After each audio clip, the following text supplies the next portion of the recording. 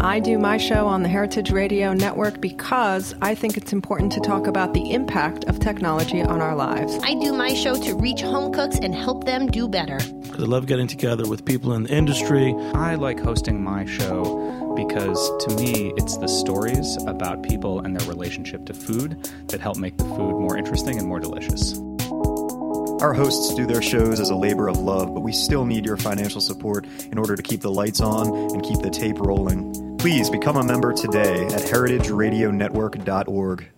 Today's program is brought to you by Fire Cider, a health tonic based on the traditional New England cure-all of raw apple cider vinegar and honey. For more information, visit firecider.com. Hey, I'm Jimmy Carboni from Beer Sessions Radio. You're listening to Heritage Radio Network, broadcasting live from Bushwick, Brooklyn. If you like this program, visit heritageradionetwork.org for thousands more.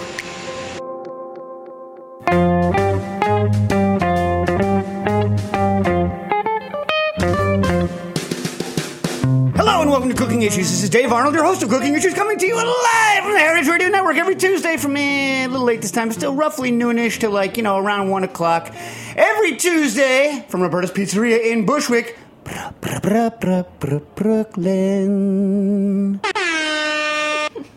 What do you think? Hey, speaking of Bushwick, Brooklyn, my subway, they're constructing or something, so it went one stop too far, and I got to take a different walk than I normally do, which means I was paying a little bit of attention.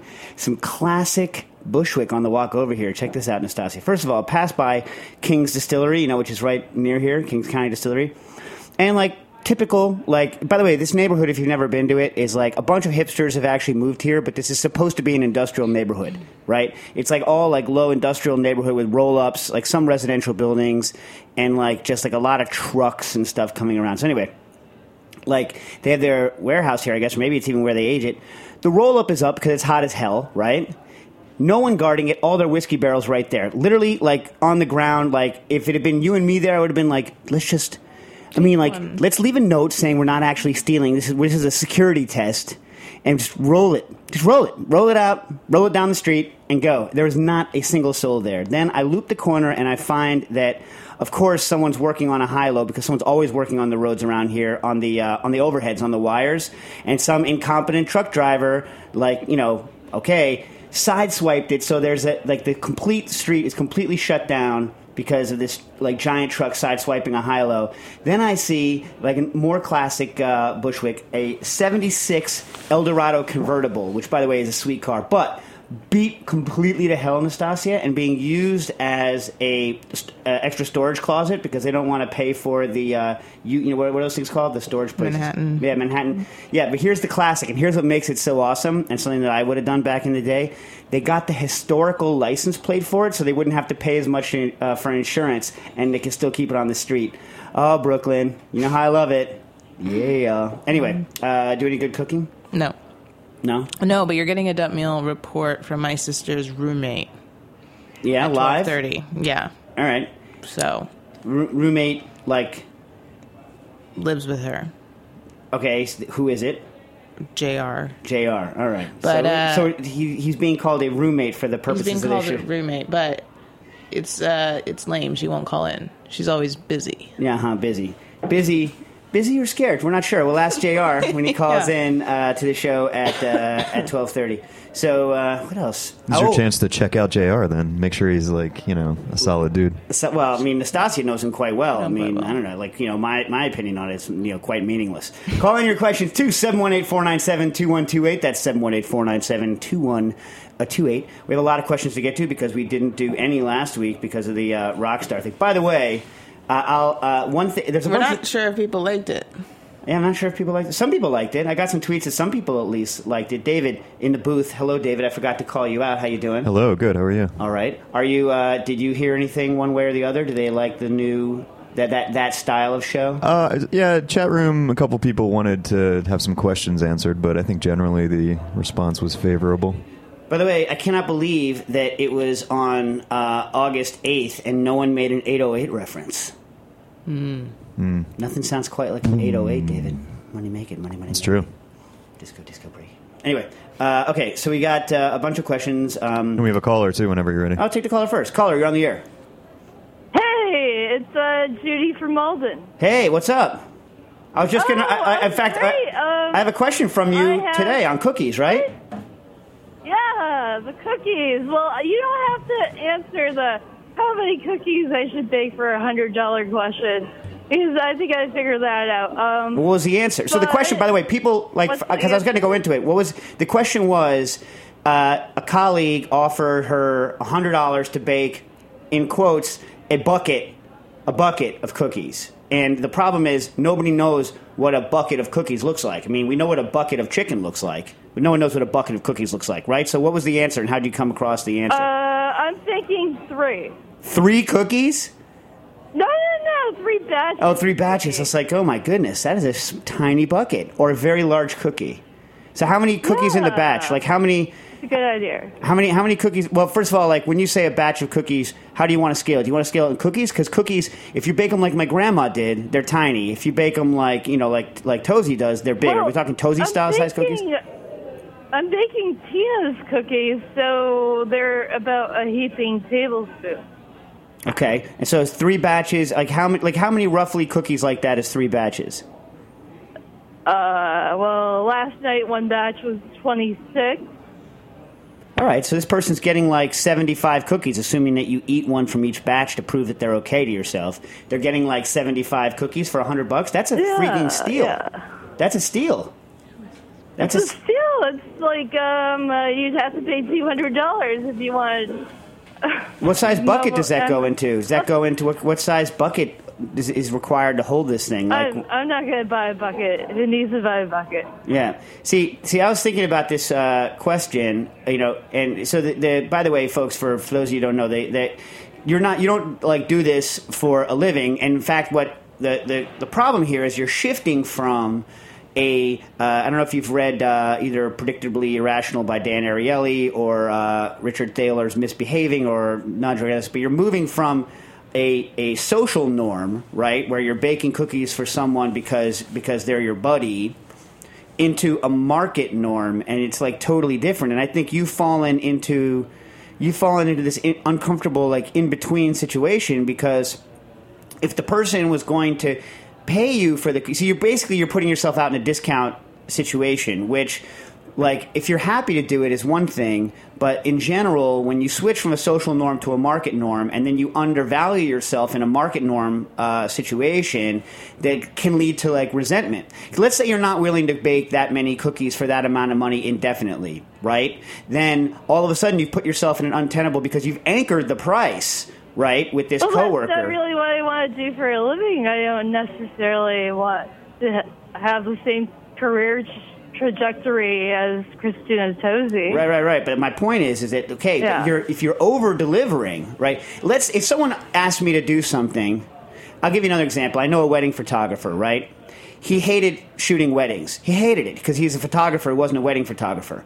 What happened was someone said, "Hey, we want you to shoot our wedding." And he's like, "I don't really want to shoot weddings." They're like, "Well, we really want you to shoot the wedding." So he goes, "Okay," and he puts it at a number so freaking high, right, that he's like, you know what? Like, if they go for this, they're crazy, and I should do it because that's so much money. They went for it. He did that, and then he got a bunch of those other high-paying jobs. If he had gone low just to do it as like a marginal favor, then he would keep getting asked. You see what I'm saying? So it's like I would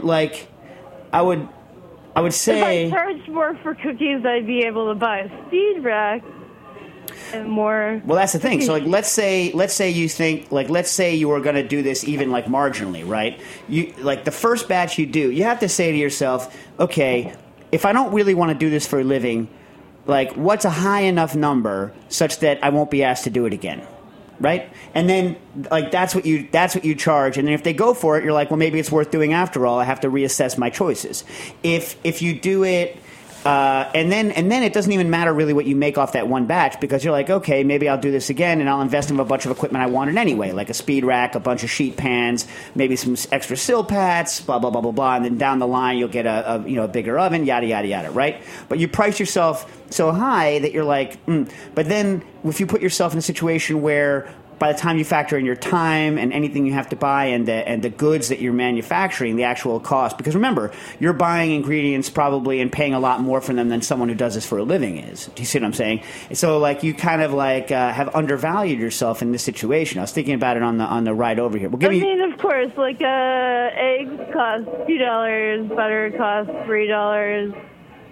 Yeah, that's on a good day. That's on a good day. I mean, butter on super sale in a regular supermarket paying retail is $3 a pound. You know what I mean?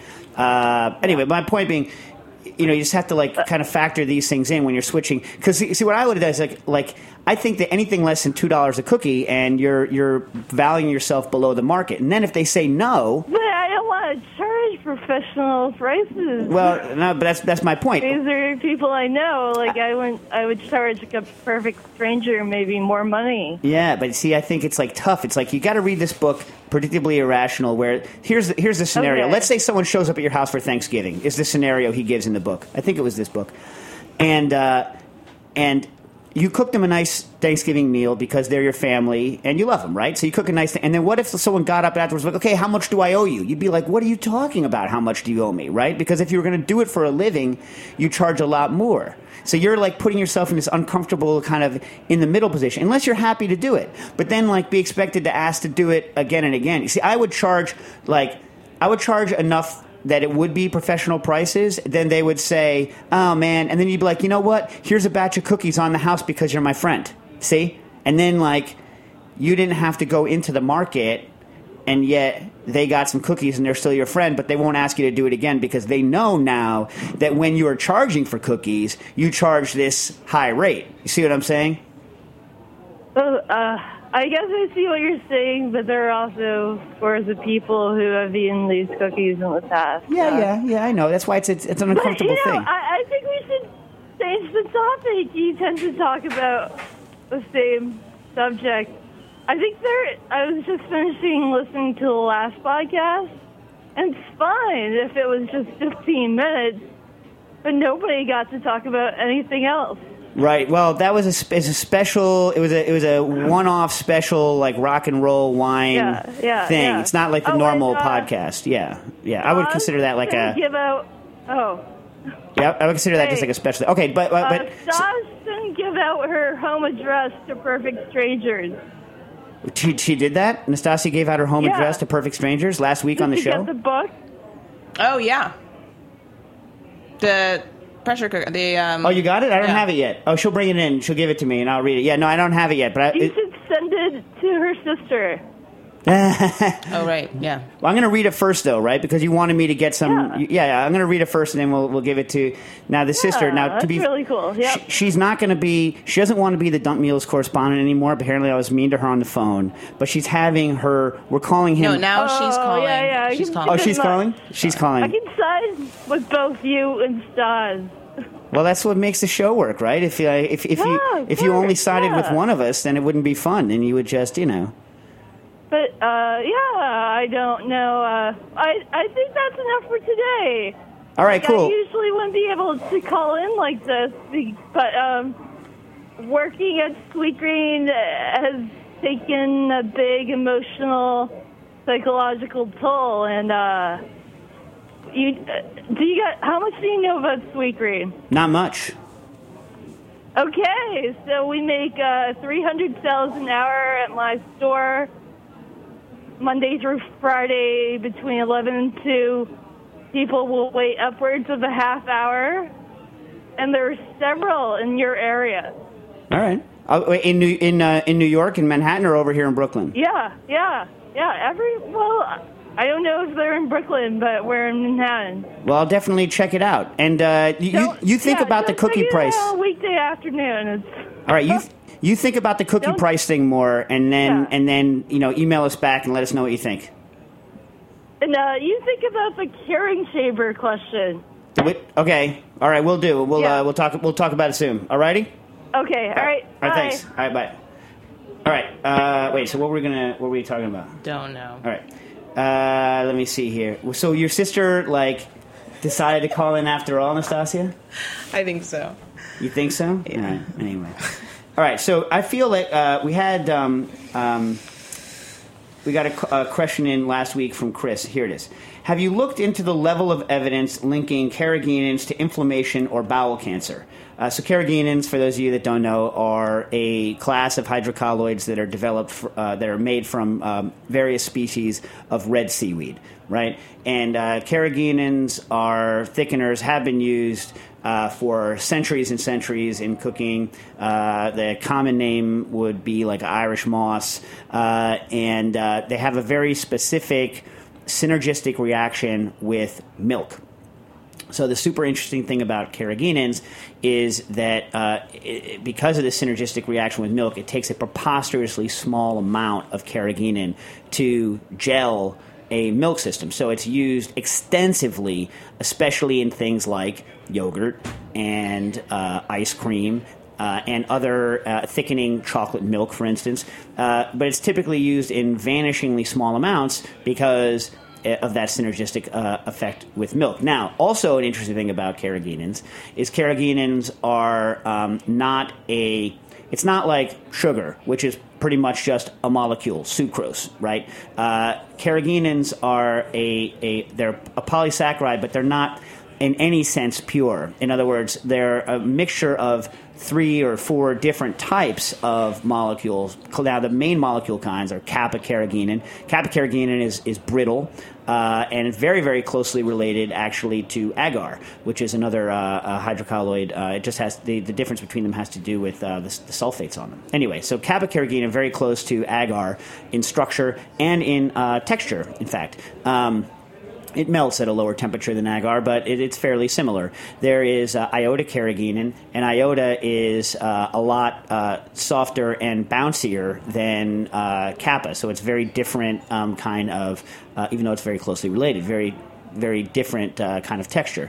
Iota is also interesting because gels made with iota, when you shear them, will somewhat reset after time. So they're interesting for that, and they're widely used. Lambda carrageenans are more thickening carrageenans. They don't really gel, but all actual natural carrageenans are mixtures of these things, and they're made industrially to specify certain kinds of uses. So if someone says they're giving you kappa carrageenan, what they mean is they're giving you mostly kappa-carrageenan with a bunch of other stuff in it that's been standardized for a particular application, let's say ice cream. Anyway, so that's a long introduction into what, so long, in fact, that my phone was like, maybe you're not watching me anymore, and it turned off.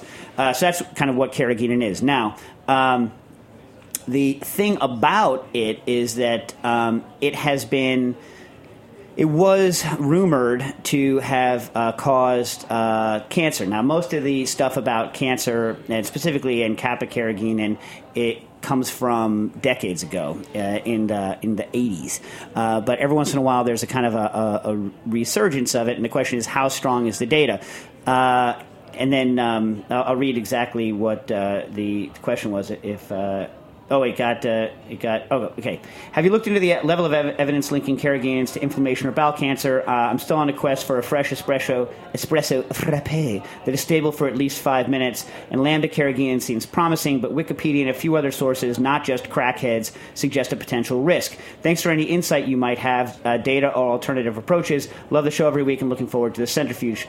Chris. Okay, so the deal is that most of the current stuff that's being put out, and when I say current, really like 15 years old, in this country anyway, is put out by a particular person. Her article, her name is Tabakman, and her review article from 2001 is available on the web for free, and it's called something like Potential Health Effects of Carrageenan and the Dietary Carrageenan. And here's the deal. No one really thinks that carrageenan, the actual carrageenan, is bad for your health. All of the data is focused on something called degraded carrageenan or polygeenan, and what this is carrageenans that have been broken down into much smaller molecular weight molecules than you would have in carrageenan that's actually kind of used industrially. And so her point is, and so basically, no one thinks that regular carrageenan is causing cancer. Okay, now. the question is okay, now does this degraded carrageenan and polygeenin cause cancer? Now, most of the studies for degraded carrageenan are directly feeding degraded carrageenan to things like rats, pigs, and mice. And in general, they're feeding them at levels like 1% in the diet, i.e. 1% of everything that you eat is degraded or drink is degraded carrageenan. And at levels between 1% and 5%, which is a gigundous amount of carrageenan, of degraded, straight, they're feeding it straight degraded carrageenan either in the liquid diet or in the solid diet, it does show the increased cancer rates and inflammation rates in those things. The studies first of all, you can't do that study in humans. That would be ridiculous. So no one's done that. I believe she has participated in some epidemiological studies. I didn't get a chance to read them. Now, here's the issue, right? That's all degraded carrageenan. Now, one of her main arguments, she has two main arguments. One, that carrageenans as sold, like I told you before, don't have a specific molecular weight. So any carrageenan sample that you have possibly has a bunch of lower molecular weight polygeenan in it, right? Because they're not specified. Now, whether or not an actual sample has that in it, who knows? I don't. But it's not specified, for instance, or written in it that this contains no fraction smaller than, let's say, 10,000, Daltons, and however they measure it. I don't know how they measure it. Because Dalton's, I think, is only for proteins. I can't remember. Okay. Point being that it might be polydispersed this way. The other issue she has is that in the stomach. Now, the way you make polygeenan, degraded carrageenan, is you take carrageenan and you heat it in the presence of acid. And so one of the contentions has always been that in the stomach, possibly carrageenans can get converted into degraded carrageenan. So there is a study that she references in her 2001 study from 1983 done in Europe where they just took carrageenan, they put it in at 37 degrees, which is roughly body temperature, and they put it at 0.1 molar hydrochloric acid, which is, by the way, the maximum that your stomach gastric juices ever get. And actually the pH that they had, which they referenced, I don't know if it was a typo, they referenced that they had a pH of 1. It might have just been a typo, which is way below the pH of gastric juices most of the time. Most of the time, your gastric juices are about 0.05 to 0.1 molar hydrochloric acid equivalent. Anyway, that neither here nor there. And they showed that there was carrageenan degradation being done over that length of time, 6 hours inside the stomach, to the point where it was classified as having some degraded carrageenan in it. Now, first of all, that's showing that taking carrageenan and putting it in the stomach creates some degraded carrageenan. Remember, though, in the other ones, they're feeding straight degraded carrageenan, not partially degraded full carrageenan. And furthermore, logic would dictate that degraded carrageenan gets degraded even further into smaller subfractions. So I would say the evidence relatively weak. Very kind of weak. It's the evidence is weak. The evidence is weak. You are weak. Anyway, I would say it's weak evidence. I don't feel bad feeding it to my family in the levels that are currently being used. I don't see any reason why this particular hydrocolloid. In other words, I don't know that they didn't say, okay, we did the study with carrageenan. Now we're going to run it with agar, and yes, agar is much worse than carrageenan. So the studies didn't have kind of that level of understanding why there would be a causal relationship versus other kinds of similar undigestible fibers. So until I see that, or until I research more, I would continue. Me personally would continue to use it, but that's the actual data. If you want to go look at it and make a decision for yourself, yeah. Yep. Hey, Dave. We got JR on the line. So it was JR. All right, JR, you're on the air. Our Dump Meals co-correspondent, JR. How you doing? I'm good. How about yourself? Doing well. So describe the dump meal you made for us this week. He didn't make it. Oh, okay. Describe the dump meal that Natty made for us. Our other dump meal correspondent, Natty. You're just the reporter on the dump meal. So what was it? Right. If Natty's the dump meal correspondent, I'm like the auxiliary reporter. Oh, I like that. So you're like, okay, I don't know. We'll figure it out. You know how like CNN has a billion titles so that like everyone somehow seems like they're the chief political correspondent? You have to, seriously, exactly. Like there's 50,000 people at CNN who are all somehow the chief correspondent for something. It's kind of like, there's a sculpture in front of Columbia University's law library that is the largest of something, but it has so many qualifiers on it. It's like the largest semi-relief, semi-freestanding attached law school. It's like one of those. So we'll figure out some title for you like that where it seems like you're in charge. Right. You've got a chief country correspondent, chief national correspondent, chief U.S. correspondent. It's all about trying to get some names. Yeah. So what do you want to be? You want to be the chief national dump meal correspondent? I'm just kind of taking it day by day here, just trying to not get yelled at. All right. Well, listen, if I yell, remember I've never met you, so if I yell at you, it can't be personal. Right. Exactly. Yeah. All right. So go ahead. So what was the dump meal? Make? So the dump meals. So there were 3 actually this week that we tried out. Again, I didn't make them personally, but I had some kind of role. We had a peach cobbler. Oh, peach cobbler. Describe. How the hell do you make a cobbler dump? What was the crunchy on top of the cobbler that was done in the crock pot? Yes, it was pretty. I was surprised at kind of the texture and that it was actually crunchy. What was it? It had a good element there. Well, what was it? Do you know what was in it? Sorry, I couldn't hear you on that one. What was in it? What were the ingredients? What was the preparation? So again, I was working the late shift, so I didn't have great details on how it was made. But I do know that there was some granola and I think peaches and a few other things. But peaches, when we say peaches, are we talking peaches off a tree, or are we talking peaches from a can, or are we talking peaches the rock star? We're talking about peaches from a can, not from a tree, but they were actually pretty good. It was delicious, actually. So canned peaches and granola for 1 billion hours in a crock pot is fundamentally what we're talking about? Here we go. All right. Recipe called for 1.5 cup oats, 2/3 cup buttermilk baking mix. Buttermilk baking mix? What is buttermilk baking mix? She said, I used the one for waffles and pancakes. Bisquick. Teaspoon cinnamon, teaspoon nutmeg, 1 cup sugar, 1 cup light brown sugar, 8 medium peaches sliced. Whoa! So an actual peach Right. was killed for this? I used 4 because it was a mini crock pot. Left it in for 6 hours. Took some NyQuil and passed out. And never mind, I was actually told, again, my correspondent gave me the details that it was actually real peaches. Yeah, real peaches. Yeah, but so is there NyQuil in the dump meal? Is it like a Nutcracker dump meal? Wow.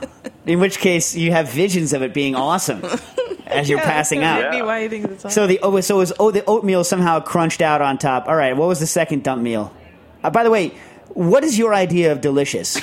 Do you find McDonald's apple pies delicious?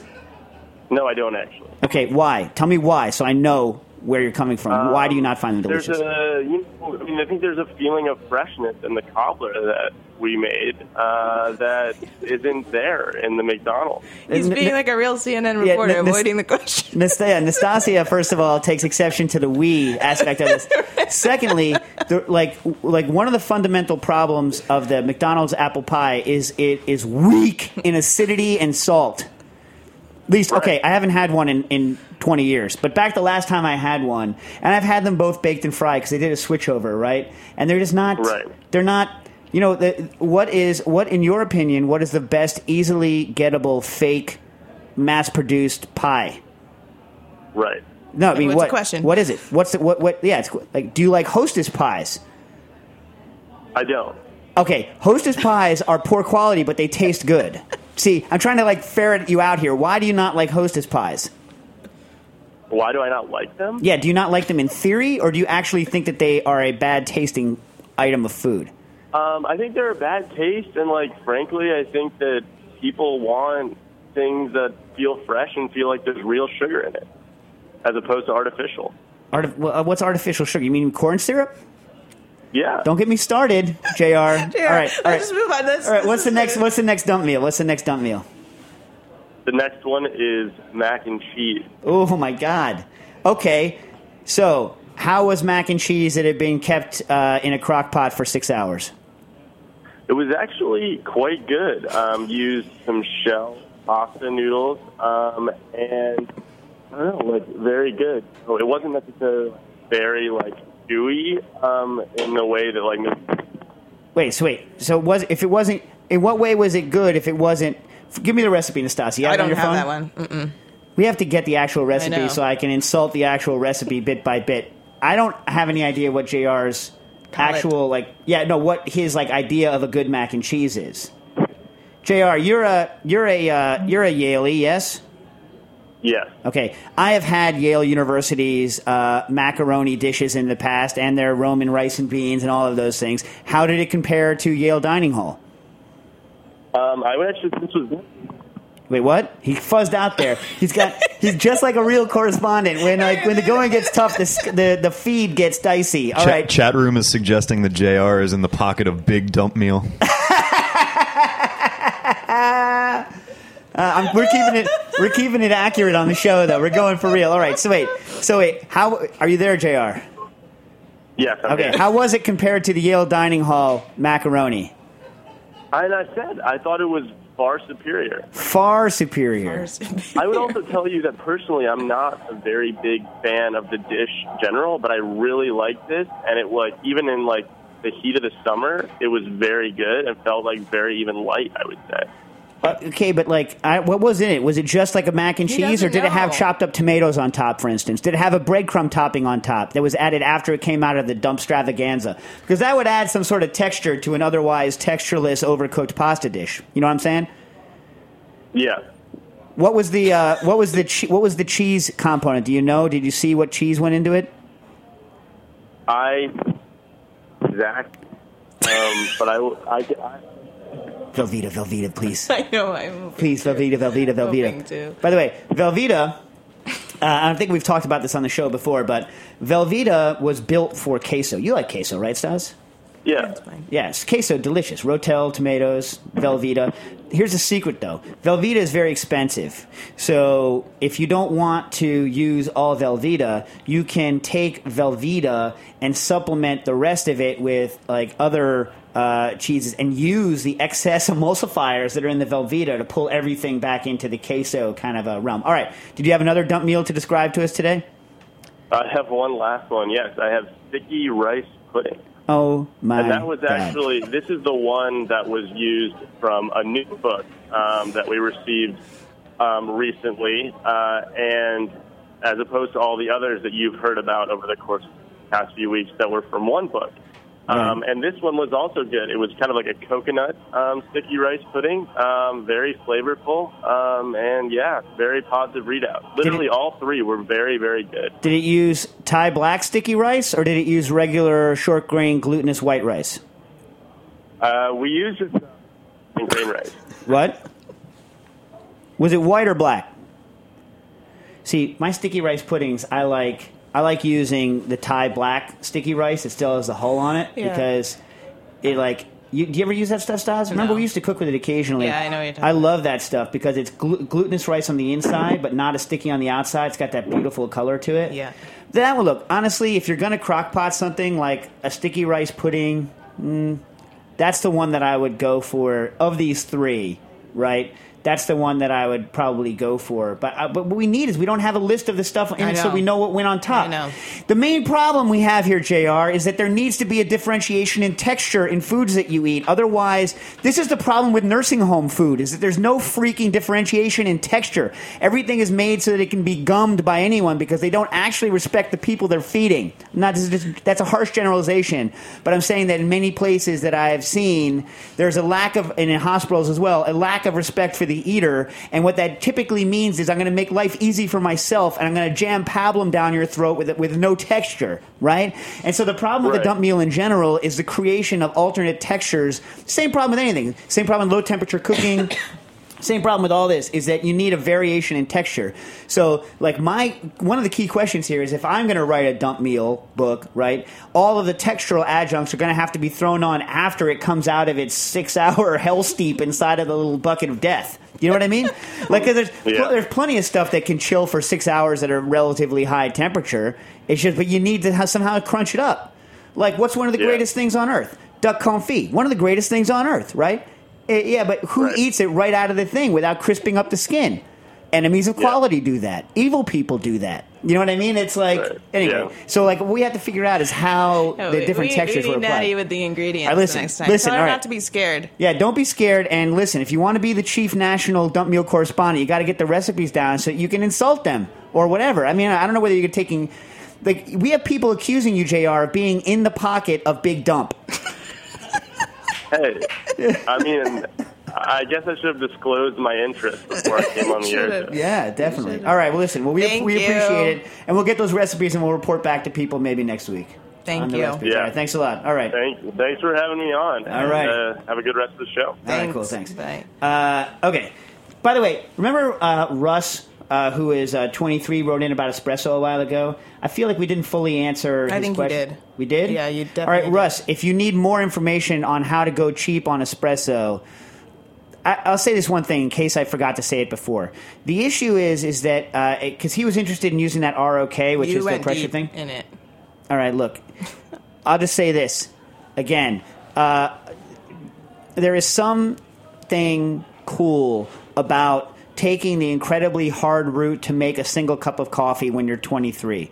The problem is, and I say the same thing, it's about people who are doing, back when everyone was writing about doing low-temperature cooking by using coolers, giant, insulated coolers, and, can you cook a steak using a 5-gallon cooler and, heated tap water by calculating all the final temperature and your temperature drop and the strike temperature of the water? Sure. Let me ask you this. Would you do this on a regular basis? Answer, no, right? Because... when do you actually need coffee, Russ? Like, you need coffee in the morning when you are not a human being. When you wake up and your eyelids are glued shut because you're, kind of sick and you had all those things you were working on the night before. You're tired as all heck. You can barely get up to go to the bathroom and take a shower. And at that moment in your life is when you really want a nice, good cup of coffee. And if you have to go... jump through 18 flaming hoops at that point in your life to get that cup of coffee, you're just never going to have that cup of coffee. That's all, right? What do you think, Stas? I don't care. About coffee? I really don't care. About what? About coffee, about making coffee. I just don't care. Nastasia buys her coffee on the street. No, I just make it into Mr. Coffee. Why do you not care about coffee? I just don't care at all. Why? I don't know. Why? Because I put milk and sugar in it. So you're saying that people who put milk and sugar in their coffee shouldn't care? I just really don't Why? care. But I just don't care. Coffee to me is coffee, and I really hate strong... What's interesting to me is that you're obstinately don't care. It's not like... Well, because it's only because you care so much that I'm letting you know I do not care. Because I care, no, you it's don't. not, so if no, I no, didn't no. care, you would care. No, I still That's what you just said. I still That's what you care, just said. But I'm letting you know because you can't. That does not get through your head. I do not care about coffee. All these years, 8 years, I don't care about coffee. Before I met you, didn't care about coffee. Do not care about coffee. How do you consume something every day and not care? How do you every day consume something and not care? What I brew, and that's it. Well, but you said you like it. That doesn't mean you don't care. But I'm not. Well, in other words, my point is that your advice to this guy is care a ton, and I'm saying that's not what I'm saying. Care. I'm saying. She doesn't even listen to what I freaking say. What I'm saying is make your life easy because in the morning, when you actually need a cup of coffee, you don't want to have to jump through a bunch of hoops. You literally didn't listen to anything I said. You didn't listen to one word that I said. I said that when you're 23, you were willing to go through a bunch of steps to do something, but take in mind the fact that you need to do it a lot and you don't necessarily want to jump through those hoops all the time. You're telling him to perfect it. That's not what I said at all. That's not what I said. I said you can do that as an interesting exercise, but it's not something you necessarily want to do every day. Okay. Didn't listen to anything. People does not listen to a thing I say. Did not even get the gist of what I was saying. I do. You did not even get surprised how much I listen to what you say. How do you not get the gist of what I was saying? You start talking about coffee, and I'm done. See, that's what I'm saying. You don't even care about what I'm saying. I could be saying don't drink coffee. I could be saying still drink it. You know what you should do, It Nastasia? doesn't matter what you say about coffee. Just buy No-Dose. Just buy No-Dose, crush it up, and put it in Kool-Aid and drink it in the morning. Caffeine pills. No. Just get something to make you poop in the morning. I'm going to buy you a mixture of X-Lax and No-Dose, grind it up, and put it into milk and have you drink it. Coffee. Ridiculous. Like when I stayed at your house, I had to bring my own Mr. Coffee. Do you care enough to bring your own freaking coffee machine? No, but I'm saying... You're just a liar. No, that's not... You care only to make me mad. That's all you care about. You care a lot. She doesn't care about coffee. I have an automated machine. since like I have an automated since machine. when? She cares enough about coffee to bring her own coffee machine. If she really didn't to care, you, she would that's just not turn real on my coffee. machine and take whatever came out of it. I don't know how and to drink use it. You had that like drill on the top of your bean thing. No. Yeah. No, first of all, then you could just bring coffee and throw coffee into the machine. You don't care what it's like. You don't care if it's pea You don't water. like people you don't touching care your if it's spray. machine. No. You keep on making up new things to go along. You Jen said to me, said "I'm not touching your only machine you because I don't can want to." make coffee That's not in your machine. No. That's garbage. You are just obstinate. I'm not. You want me to care about coffee? No. Okay, people. Do you Let me want me ask to care about people. coffee? Anyone in the chat room who happens to be there right now, does someone who does not care about coffee bring a coffee machine to somebody's house 3 hours away that they had to unplug and take off of their counter, bring special coffee to use because I Not don't have that even kind of special ground? Yes, you coffee. did. Special meaning any. I had coffee in my house. So she goes, I know you stays have in my beans. house, brings her coffee machine, and brings her coffee. I submit to you, does this sound like a person who does not care about coffee, especially because you could drive You're 5 talking minutes about and buy other quality. coffee? No. Or does this mean someone who just obstinately, like my racist dead grandpa, obstinately only enjoys having garbage to shove it in other people's face and say, "See, I like garbage"? That, I submit to you, is what is actually happening. No, I'm not saying I like garbage. Yes, you are. I'm saying you are saying I don't like garbage. care about you are saying that I will spending drink time. poo water. No, that's not Someone true. who doesn't want to spend time wouldn't have thought to pack a coffee machine. Because everybody needs coffee, right? Doesn't everybody need coffee? No. No. Who? No. In the morning. No, like I say, I'm when going you have to people buy over. you X-Lax and That's not- NoDoz no. and grind it up. It'll have you go to the bathroom the same way, and it'll wake you up the same way. Chat room is a fan of Mr. Coffee, by the way. Thank you, chat room. Yeah, but I've never said anything negative about Mr. Coffee. Like, I mean, if you're going to do that, like, you'd probably get a Technivorm. I don't know if they still sell those, but I'm not saying that there's anything wrong with that kind of coffee. Nastasia is saying there's something bad about that kind of coffee because she doesn't care about it, and so because she doesn't care about it, she you told brings me it to the that you house. think it's crap. I never said that. I said the coffee that you buy every day in the Which is the morning. same. No, Nastasia goes to a street corner. I don't anymore.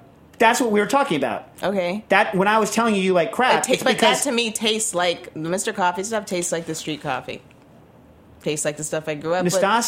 Nastasia used to say that the apogee of coffee production was to go to a quilted metal box on the side of the street with plexiglass and get coffee that had been brewed at 3 a.m. with beans that God knows how old they are, like makes chock full of nuts look like the greatest coffee on earth, was kept in a swill bucket that entire time, right? And then served to her at some point later in a styrofoam cup that she then drank 20 minutes after that.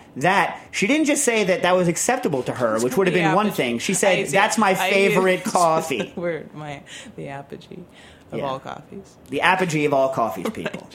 I never said that. Okay. You said that's your favorite. Anyway. Okay.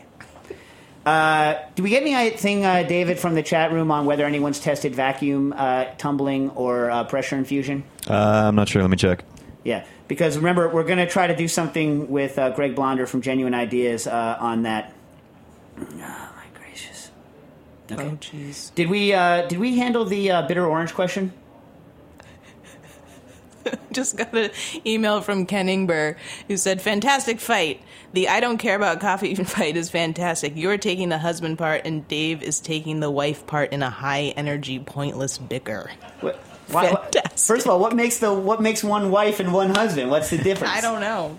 Chat room did say this is the Godwin's law of cooking issues.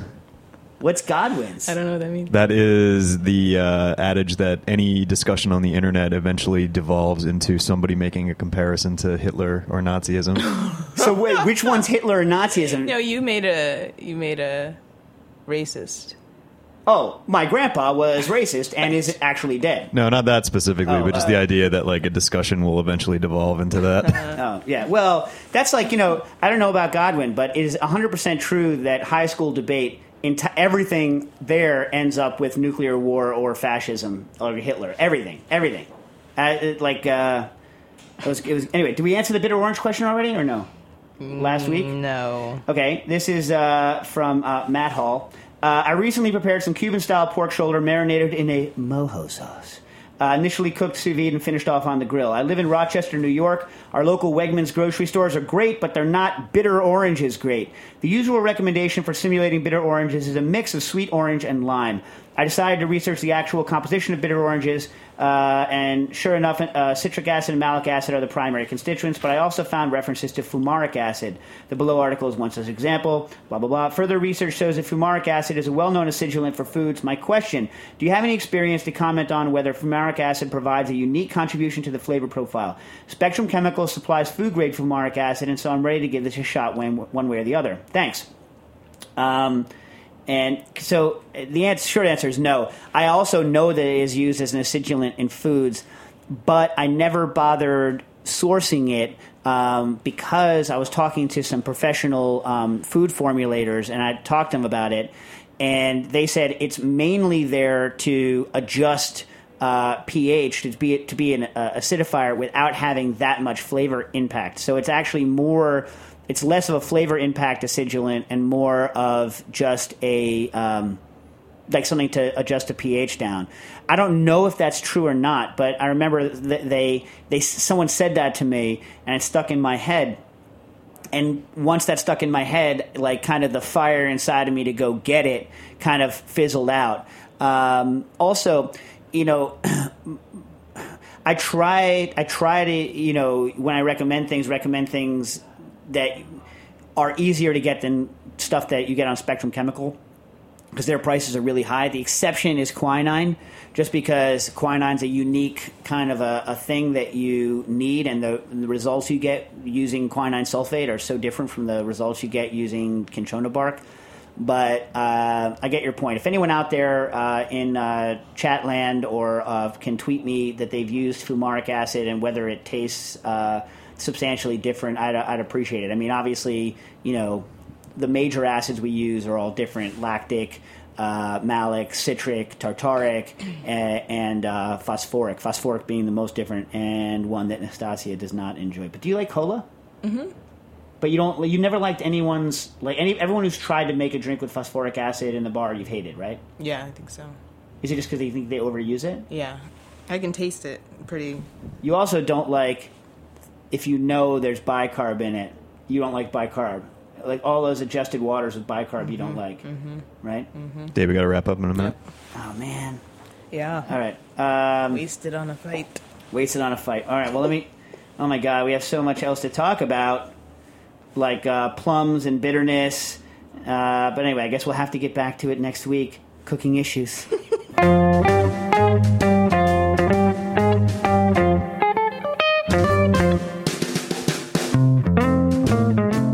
Thanks for listening to this program on heritageradionetwork.org. You can find all of our archived programs on our website or as podcasts in the iTunes Store by searching Heritage Radio Network. You can like us on Facebook and follow us on Twitter at heritage_radio. You can email us questions at any time at info@heritageradionetwork.org. Heritage Radio Network is a nonprofit organization. To donate and become a member, visit our website today. Thanks for listening.